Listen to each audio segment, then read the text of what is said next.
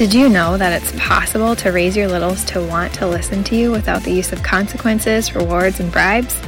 Hi, I'm Kaylee Zaire, and this is the Chaos to Connected podcast, where we discuss simple yet effective parenting strategies to manage those pesky behaviors we go to bed at night hoping will be gone tomorrow. We're going to stand up to societal norms of disconnection, shaming, and punishments so we can take a deeper look into our child's heart. It's there you'll find connection, and there where you'll find more peace, obedience, respect, and joy. So what are you waiting for? We know those behaviors aren't going to go away on their own. Let's dive in.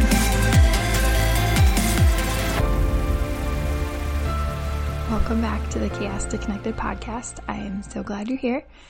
I wanted to do an episode today about separation anxiety because as school is starting, maybe your routines are shifting, maybe it's business as usual, you have little ones in daycare, or for whatever reason, you just are struggling with separation anxiety.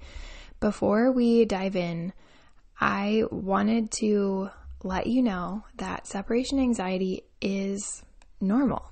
Every child goes through separation anxiety, or that's a part of development. And I want to share an example with you that I heard in my hand-in-hand training. And that is, there was this girl. She had been with caregivers when her parents, weren't with her, that she felt totally comfortable with. She never had experienced that typical separation anxiety of not wanting the parent to go throughout her childhood. And she went off to college and she had a really hard time.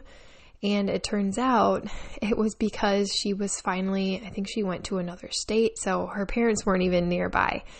And so she was really actually experiencing this separation anxiety that she never went through when it's typically occurring in childhood. She was going through it now because her circumstances and situation were triggering that emotion and that difficulty. So I just want to let you know that it is common. It is normal. Generally, all kids go through this in the younger years, but it could be lasting. Maybe your child is a little bit older and you're still experiencing this difficulty. And so I want to give you some tips for how to help your child through it, because it's not something that we need to take away, right? Separation anxiety is a feeling that your child is having, a fear maybe. And so it's not something that we have to feel like we have to take away. It's just something that is good to help support our child through. So the first thing would be to prepare your child ahead of time as much as possible. So if it's separation anxiety around school, maybe that means touring the school, meeting the teacher, talking about your routines. If you have a littler one who's maybe not going to school, maybe it's daycare, or maybe you have a nanny that comes to your home and then you leave, talking about what that looks like and reminding your child of that routine and what it's going to be like. So, for example, if it's a new routine, starting to talk about that more than the night before so that your child has an opportunity to be processing it and talking about it and asking questions if they're able to. But if it's a regular routine that is still challenging, reminding them, at night before you're going to bed or before you start the routine, what's going to happen, or even the morning of, about the order of business, so that they have an opportunity to really process that and be reminded of it so that they know what's coming next. Because oftentimes we think that kids should just know because that's what happens every day. But if they're feeling stressed because they know that you will be leaving, they often then aren't able to fully think through all of the other things about it. So just preparing them ahead of time, whatever that might look like based on your situation and your child's age. Number 2, and this one is very, very, very, very important. So listen carefully. Do not sneak away. I know in working with lots of parents that it feels easier in the moment to sneak off. Like if you're dropping your child off at school or daycare and they start playing with a child and you're like, okay, here's my opportunity. Or maybe you're going out date night, or I don't know, you have somewhere to go and you have a babysitter coming over or a grandparent or whoever, and you kind of sneak to the other room and then sneak out the door. I strongly want to discourage this because this is actually going to create more separation anxiety, because when your child looks up to find you, because when our kids are playing, they look to us. When they look up to find you and they don't know where you are, now going forward, they're not going to know next time when they look up if you're going to be there or not. So you're creating this hypersensitivity, this increased separation anxiety, because they just don't know when you're going to be there or not. So never sneak away. I know it feels easier in the moment because you don't have to maybe deal with the crying, but you're actually perseverating and exacerbating this issue. So always tell your child you will be leaving, and just expect the tears, and maybe they won't happen, and there you go. But it's much better that they know you're leaving, because this is going to help in the long run. Number 3 is to be confident in your choice. So if that means the school that you're dropping your child off at, if that means the daycare or the person that's watching your child, be confident. Because if you're wavering in like, oh, should we drop them off? Oh, I don't know about this. Your child is going to feel that and sense that, and they're going to have the same feelings. So when my oldest, who's 5.5 now, he was in a Montessori school for a little while, we ended up having to take him out for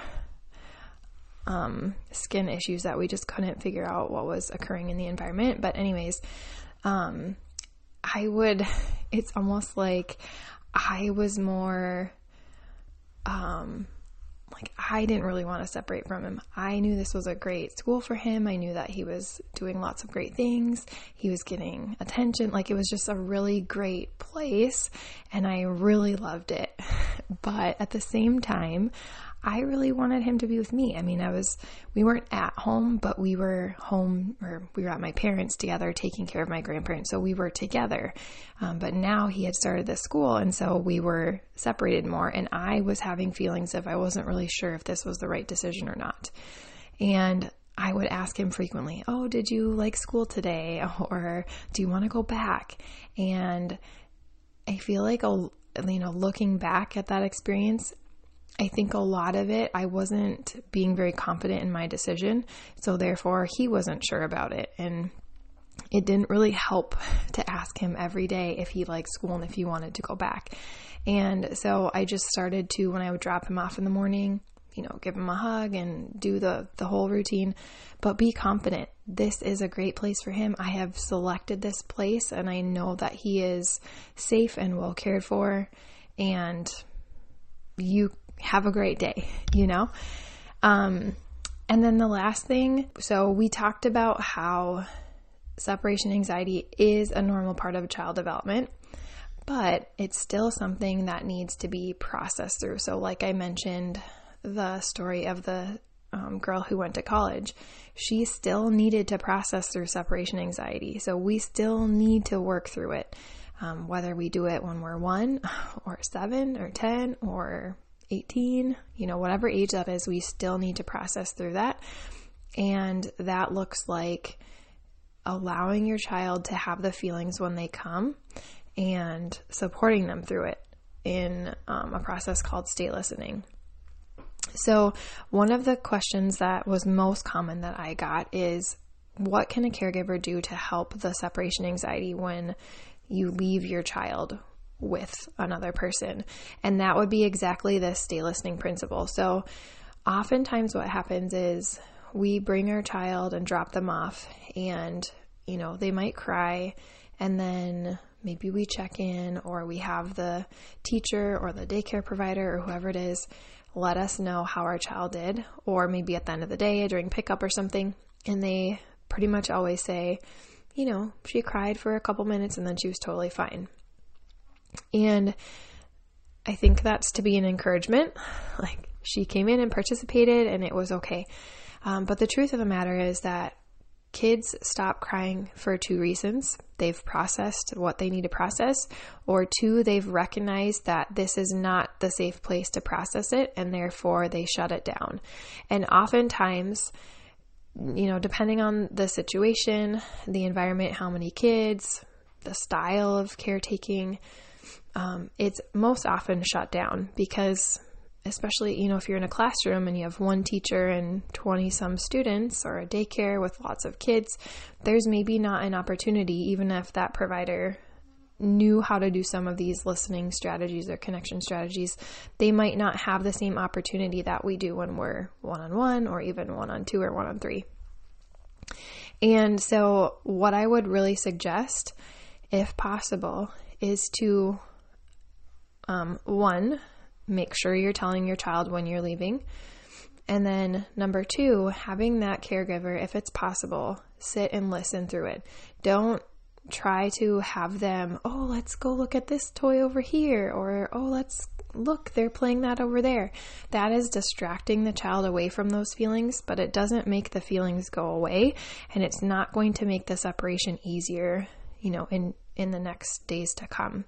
So what you really want to do is let your child sit in that feeling with the caregiver. And this will have to be obviously a conversation with the caregiver that you're dropping off with to see if it's possible. But in best case scenario, you would ask them to not distract your child away from being upset and to sit with them and let them know that you see that it's really hard when mommy or daddy has to leave.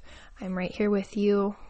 It's okay to be upset. I'm listening, and kind of just go through that. And you don't need to say a lot, but just recognizing and acknowledging their feelings, and that it's hard. And then just that you're listening and allowing the space for them to have the feelings. And I did this for kids, in my daycare. And it was really interesting because it started out as there wasn't a whole lot. And then as the child learned that emotions were okay in this space and that they were safe, more tears started to come. She would sit on my lap and I would say, it's okay to cry. I'm listening. I know it's sad when your mom has to leave. And she would cry, get it out, and then she'd move on and play. So it just really practicing the art of listening and supporting the child through the feelings of separating and how hard that is, and just having that empathy and understanding that this is challenging for a child to leave, their safe person or their mom or dad or whoever it might be. And that doesn't necessarily mean that they don't like where they're going. It just means that's a hard thing for them in that moment.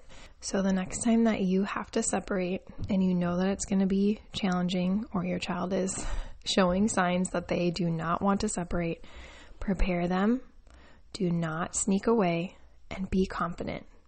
And then if the caregiver can, allow for that listening. If the caregiver can't or won't or doesn't really understand how to do it, then just recognize that later on that night or at another time, your child is going to need to process those feelings of separation from you.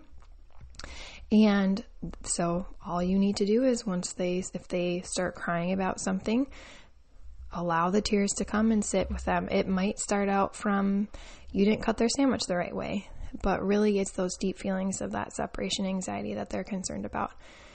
I am also going to put a link to a site I found that has like 20 different ways that you can play through separation anxiety, because that can ease some of these feelings and process separation anxiety, the fear around it, through laughter. And, sometimes that's easier for parents, maybe for one person or the other, if it's harder to sit and listen through the crying.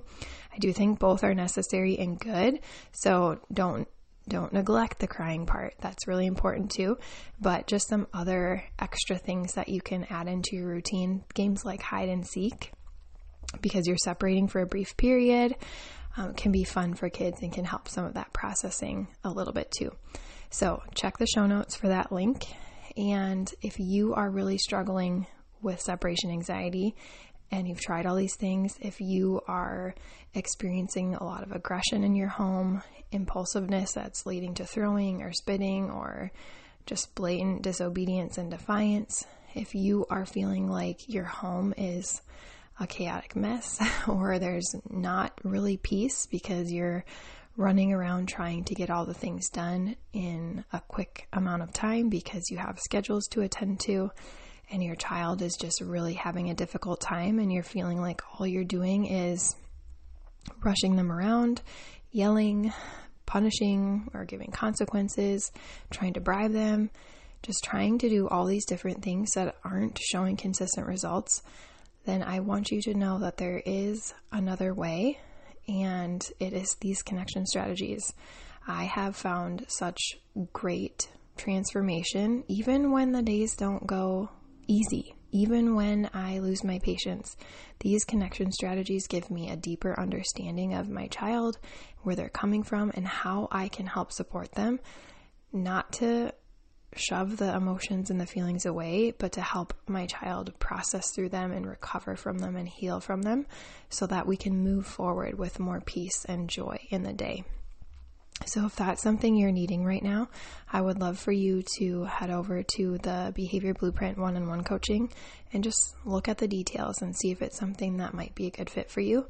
If you're not really sure, I do offer free discovery calls where you can get some of your questions answered and see if it matches what you're needing, because obviously I want to make sure it's a good fit for you and also for me, and so that's a great way to do that. So I'll also put that link in the show notes in case that is something that might be of interest to you, and I will add the Stay Listening episode in case you don't fully know what that is or understand, or you want some more depth into that topic, so you can listen to that episode as well. I hope that this has been an encouragement and a blessing as we start the school year, or maybe you already have, we haven't here, and just giving you some more confidence in how to help your child through some of these big feelings. I will talk with you next week. Real quick, before you go, if you felt encouraged and inspired by listening to this show, I'd love for you to leave a rating or review over at Apple Podcasts so we can spread the word to help other mamas feel less alone and find beauty in the behaviors. You can also take a screenshot of this episode, share it over on your Instagram stories, and tag me at Kaylee Jo Zier, and we'll all do a little happy dance together. I love nothing more than to cheer you on along this journey. This work is so hard, but don't forget, God has not only called you to it, but He has equipped you for it. Now go get connected. I'll see you next week.